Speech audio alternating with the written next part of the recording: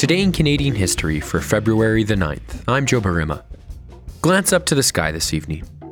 Odds are the blackness will be tinted not just by celestial beauty, but by the urban landscape that is dominant in parts of Canada. Well, the February 9th night back in 1913 was dramatically different. It was a sky comparatively unpolluted by artificial light, dark but for the stars. Except for, that is, about 3.5 minutes around 9 p.m. Eastern Standard Time. For several minutes, an incredibly rare and spectacular fireball procession lit up the night sky. Unlike a meteor shower that has flashes of light fading towards the surface, a procession is when an Earth-grazing meteorite breaks apart, traveling across the sky from horizon to horizon. A very rare event, the spellbinding light show of 1913 only covered about a quarter of the Earth's circumference, treating Canadians to a rare and spectacular sight. Randall Rosenfeld is the archivist of the Royal Astronomical Society of Canada. Well, it seems that, because I described in the early evening, so if you're in Ontario, it would have been around 9 o'clock, just a little after that. It seems to have been a decently clear sky, and all of a sudden,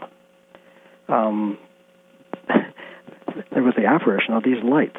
And people looked up, because, it would get your attention. You wouldn't expect it. People look up. They're described variously.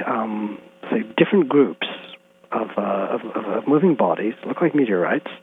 Could be red color, yellow color, even white, or white with tinges of blue. Moving surprisingly slowly and in a regular path, going from the northwest to the southeast, and just putting on the show. And it lasted for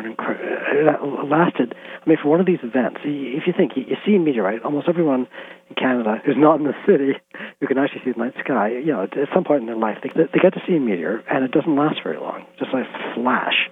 This thing appears to have lasted anywhere from, depending on the observer, 2.5 minutes up to 5 minutes. Usually if you see these things, if you're lucky enough to see these things, you're not going to see more than, 2 or 3, if you're really lucky. And from the accounts of this stuff, there seem to have been at least 15 major groups of these things.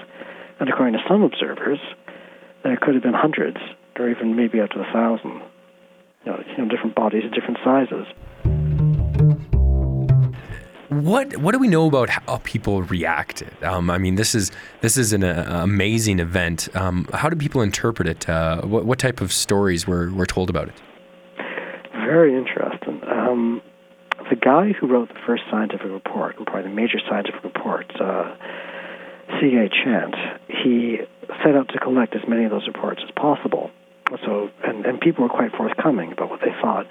Of course, they were sending this to a scientist, so I guess a lot of them thought they should be as factual as possible. But even then, you get little hints of things coming in. I'll give you an example. There's a guy called Colonel Winter, and he saw this from Bermuda. It's one of the longest, most circumstantial reports. It's very, he talks about the angular distance in the sky, how far up they were, how many of them there were, details about the color, any sounds. But 2 of the descriptions he used were about shape. And he talked about some being almost scimitar-shaped and others being almost egg-shaped, which is amazing because if you look at some of the accounts of comets and meteorites from the 17th and early 18th century, they use exactly the same terms. And a lot of those accounts that use those terms of scimitar-shaped bodies or egg-shaped bodies were some of the more, how would I put this, lurid accounts from the 17th century, talking about prophecies and disasters. So to see that sort of language last over those hundreds of years was rather surprising. Other people were afraid that this event heralded the end of the world or some sort of disaster. I'd say by the early 20th century, that wasn't a majority view, but there's still some people around who thought that. This was just 3 years after the 1910 apparition of Comet Halley, which created quite a stir around the world. And there were some cases of mass hysteria in the States about people worried about the Earth passing through the comet's tail. Would everyone be asphyxiated? Would it be the end of the world? So some of that attitude was still around. had this been mainly observed, had it mainly happened over American airspace, it would be a much better known event and much more closely studied. We have I'm sure you found this. You're working on the series. We have a tendency in Canada not to herald our achievements or the strange things that happen here as much as other countries do. So, in a way, it's not been studied as much as it could be. As always, today is a day full of Canadian history. George Renfrew, the eventual owner of what would be known as Holt Renfrew, was born on this day back in 1830 in Quebec City. And, funded by the CPR, the Vancouver Opera House opened on this day back in 1891. And as always, on this day we aired this episode of Today in Canadian History. Today in Canadian History is produced by CJSW 90.9 FM in Calgary.